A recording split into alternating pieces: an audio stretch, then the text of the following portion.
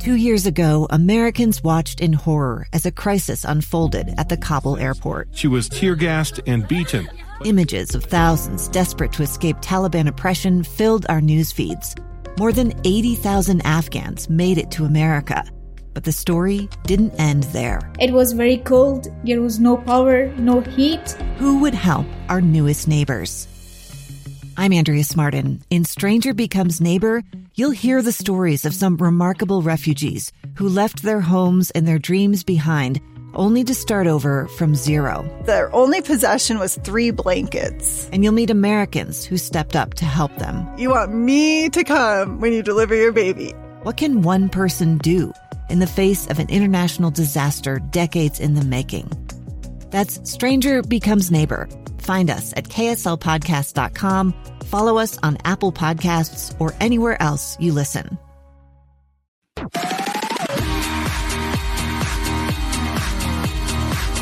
Breaking tonight, Utah's abortion trigger law is now in effect. Right now on KSL Plus. It will end elective abortions in the state of Utah. The opposition. The uncertainty of what could come next is really scary. The support.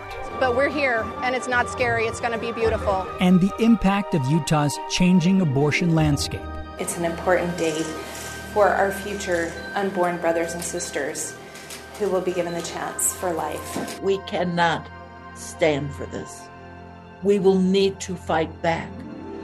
I'm Matt Rascone, and this week we take a look at what's happened in the state since the U.S. Supreme Court overturned Roe v. Wade and gave power to the states to regulate abortions. Plus, where the state's trigger law stands today and the impact all this is having on families and physicians.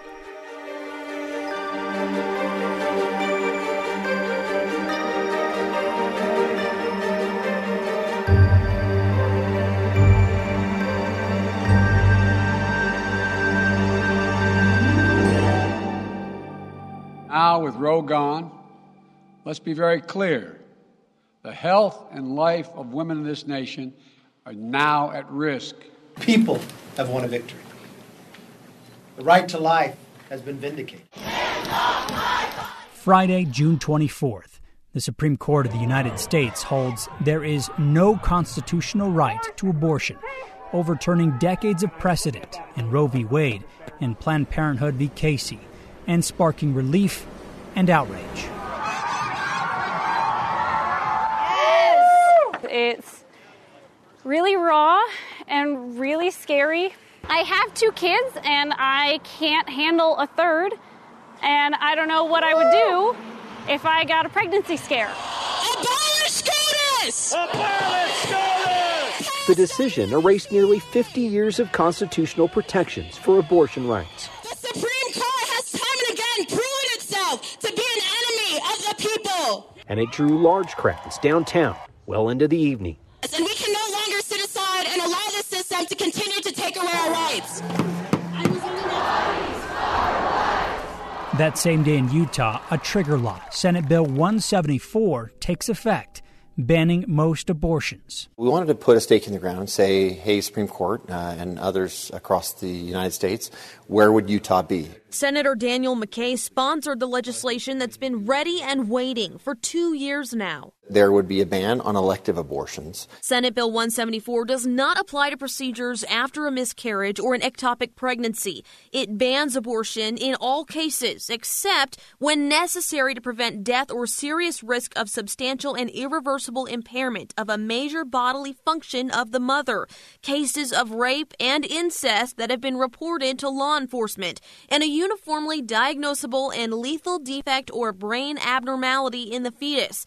Physicians who provide abortions outside of these restrictions can face felony criminal charges. I'm sure if there was a poll of unborn children as to whether or not they'd want to live, I think, now, unfortunately, they can't speak for themselves. So I think in this situation, the law has to step in and speak for them. Medical and legal experts have concerns about putting the law into practice. It was hastily passed, and we've got a lot of figuring out how to make it work. It seems to have kind of started and ended from a place of moral outrage and not thinking through the policy implications. Tenille Brown, a professor at the University of Utah who specializes in health law, and Carrie Galloway, CEO of Planned Parenthood in Utah, say too much of the language in this legislation is undefined and at odds with real medical terms. They point to phrases like irreversible impairment and uniformly diagnosable. If you're going to allow healthcare providers to interpret the law, I have to tell you it's going to be different than how the legislators who made the law think it should be interpreted. The law here is very absolute, certainty, uniformly diagnosable. That's not the way medicine works. That's not the way our bodies work. Everything exists on a spectrum. And my guess is sometimes these things are going to end up in court. I rise in opposition to this bill, and I rise as a healthcare medical physician. Their concerns echo those of Draper Democrat Representative Suzanne Harrison during debate on the House floor. For us to be putting in statute political gobbledygook as a medical requirement for a diagnosis that two physicians have to sign under penalty of medical legal liability is dangerous. Are there things in this legislation that are problematic? It's always hard trying to find the right balance in these things. The legislature meets every year for a reason, because we're constantly revisiting policy. According to the Utah Department of Health's Office of Vital Records and Stats, there were 2,776 total abortions in the state in 2019. Under the trigger law, just 14 of those 2019 abortions would have been legal. Any abortions related to incest were not in the 2019 data. It just feels like part of my rights have been taken away, especially in this state. By Monday, June 27th, Planned Parenthood has sued the state, arguing the trigger law harms women and violates Utah's constitution. I think lawmakers are interested in criminalizing abortion and making sure that women don't have access to abortion, but they're not interested in providing resources for women who do have unplanned pregnancies and then are forced to carry those pregnancies to term. The lawsuit claims SB 174 is harmful to women who are already struggling to pull their children out of poverty, finish school, escape an abusive partner, or overcome addiction. If someone wants to do something with their body, just allow it to happen and don't judge them for it. It's simple. Planned Parenthood says they've already canceled nearly 70 abortion appointments set for the week. Their intention with the lawsuit is to request a temporary restraining order against the Utah law. The Utah Attorney General's office pushed back, saying the state constitution does not reference abortion and does not include any implied right to abortion. 3rd District Judge Andrew Stone granted a temporary order blocking the trigger law for 14 days. I am going to issue the temporary restraining order. Principal consideration on a TRO of this nature is preservation of the status quo. With that decision, abortions are once again legal in Utah for at least 14 more days. Planned Parenthood is so relieved. Carrie Galloway is the CEO of Planned Parenthood in Utah. It was devastating on Friday morning. Preserve the health and safety of the mother and baby, and at the same time, protect those who are victims of rape, incest. Dan McKay sponsored House Bill 174 that includes a provision stating abortions in cases of rape and incest can now only be performed once the crime is reported to law enforcement. His statement after today's ruling in favor of pushing pause on the trigger law says, in part, statistically, 8.2 babies are aborted every day in Utah. Sadly, Judge Stone sentenced 115 babies to death. Pro-Life Utah's Mary Taylor hopes the state courts will uphold the near-total ban on abortions here. We are deeply saddened that the 3rd District Court put the injunction on Utah's trigger bill. It really saddens us that babies will die, dozens of babies will die as a result of this decision. As for Planned Parenthood that called for the hearing, they restarted procedures in their clinics immediately. I am feeling good that we're doing the right thing. It's different from the trigger law that's on hold. Blocking the trigger law opened the door for another abortion law to take effect in the state. Steinbrecher reports this law took effect suddenly and even to the surprise of the lawmaker who sponsored it. As the state capitol becomes the center of the state's abortion debate, what happened here 3 years ago is suddenly at the forefront. I knew it might happen, but it seemed a remote possibility. An abortion law Representative Cheryl Acton worked to pass in 2019, held up in litigation since then, she found out is now the law because SB 174 is on hold. Someone texted me and said they thought that my law might be, the law of the land right now, and I was like, no, it's been enjoined. It's still not on the table. And then I learned that it had been dismissed, so I was surprised. HB 136 prohibits elective abortion after 18 weeks instead of the state's prior 22, with 6 exceptions: rape, incest, life of the mother, permanent impairment of the mother, fatal fetal defect, and severe brain abnormality. Violation of that law can result in criminal felony charges. A surprise announcement that law professor Tenille Brown. It doesn't help provide legitimacy for the courts as a rule of law when it looks like it's volleying back and forth. Says may complicate the process for women and providers who need to keep track of what's legal moment by moment. This is a very difficult personal decision. And so not knowing whether you are going to be able to have a procedure or not, whether it's legal or not, whether your provider even knows whether it is legal or not, that's very destabilizing for the rule of law. Acton doesn't expect her law to be in place for that long before things could change again. On Monday, July 11th, Planned Parenthood and the Utah Attorney General's office are back in court before Judge Stone. Instead of disputing these harms, the state argues that the harms to pregnant people and their families caused by the ban are constitutionally irrelevant. They are not. Just merely saying that the right exists as an implied right gives no substance or scope or content to what that right looks like. After hearing their arguments, Judge Stone issues a preliminary injunction blocking the trigger law while the case makes its way through the court. He says Planned Parenthood successfully showed that women who are seeking abortions may be harmed by seeking treatment out of state or resorting to other unsafe means. He said he's not making a ruling on the case with this decision. Rather, the injunction is based on keeping the status quo before making a significant change to the law. Today is a very good day. Some may even feel that Independence Day just came a week late. In response to the injunction allowing abortions to continue, Pro-Life Utah said the irreparable harm to unborn babies was completely ignored.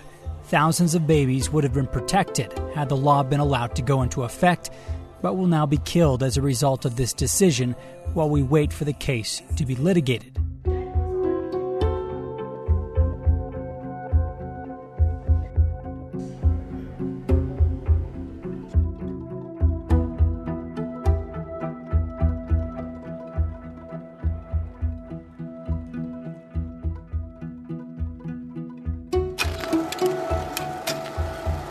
Historic photos capture the Cathedral of the Madeleine in a different era. The moral principle of the Catholic Church is called the common good. The court ruled in cases from Texas. January 22nd, 1973, challenged the beliefs of Catholics across the country when the Supreme Court legalized abortion. In spite of this horrifying decision, the American people must rededicate themselves to the protection of the sacredness of all human life. The Lord be with you. We are not pro-birth. Hallelujah. We are pro-life. Something Father Martin Diaz still feels today. Wow, what a challenge us Christians, us Catholics have to be pro-life in the next days, months, years ahead, to really, truly be pro-life, to really honor every single life that comes into the world. It's deeper than just a policy. Correct. And Father Martin says they have added perspective to their beliefs. We're hoping we can take a message from God and be as loving as God is. We would never counsel anyone to have an abortion, but we know that it happens, and so if anyone has gone through an abortion, we love those people. Love and grace is what it's all about at the Calvary Baptist Church. Put your hands together for our music ministry.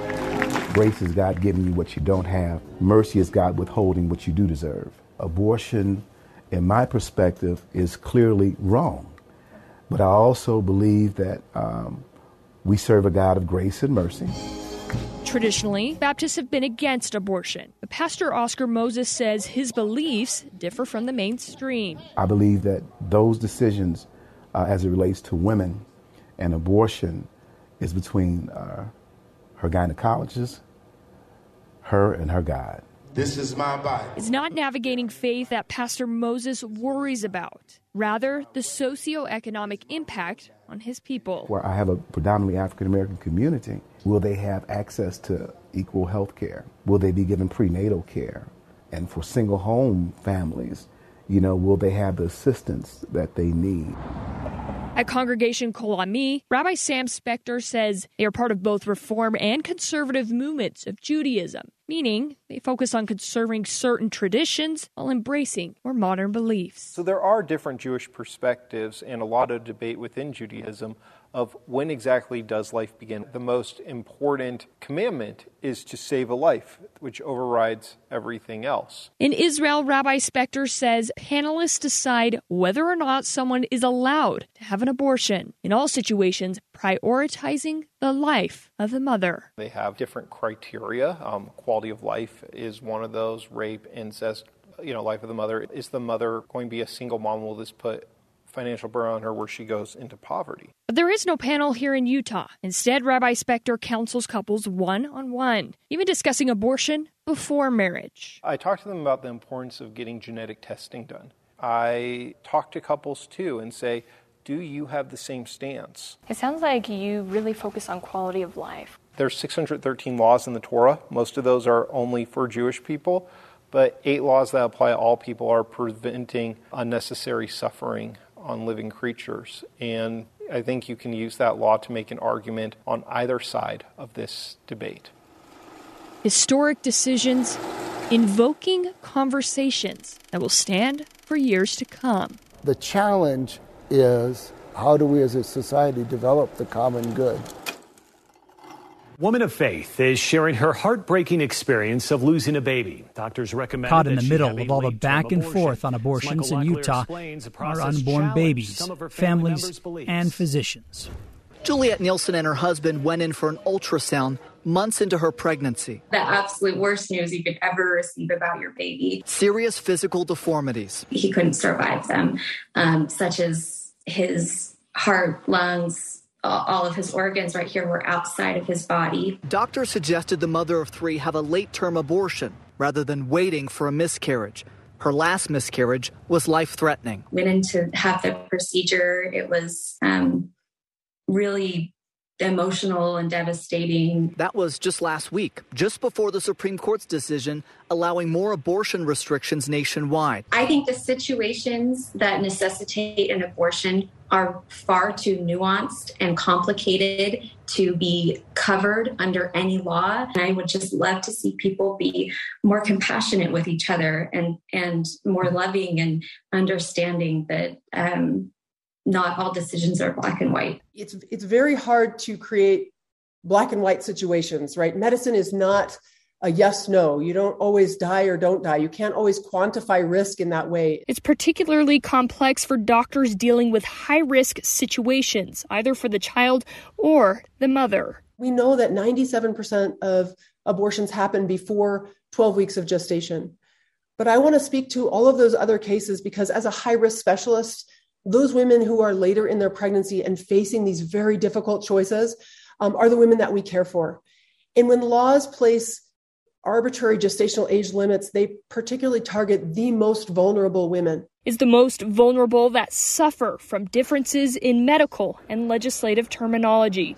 And I was just in disbelief, like, no way. No way. At just 17 years old, Lindsay Tafenga Toto found out she was pregnant. The teen chose an abortion. I went out to the car after the procedure and I just started bawling. And I was surprised because that was the only moment that my boyfriend at the time started bawling too. So I think we both felt like immediate, that was not a good choice. It was a decision that weighed heavily on her. So when she got pregnant a couple years later, I felt like I wasn't at a place in my life to be a parent.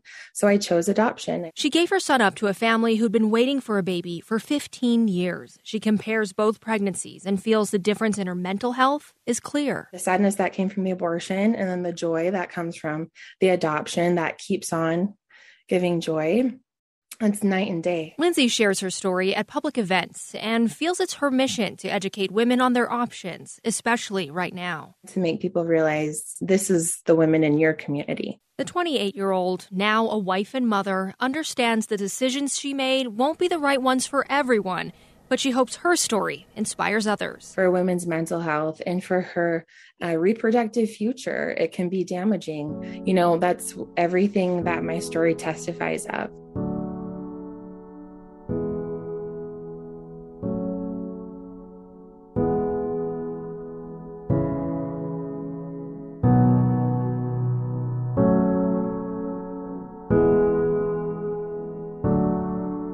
As of today, some abortions can continue in Utah. The trigger law is blocked, and the law banning abortions after 18 weeks remains in effect. All of that could change, of course, as Planned Parenthood's lawsuit makes its way through court.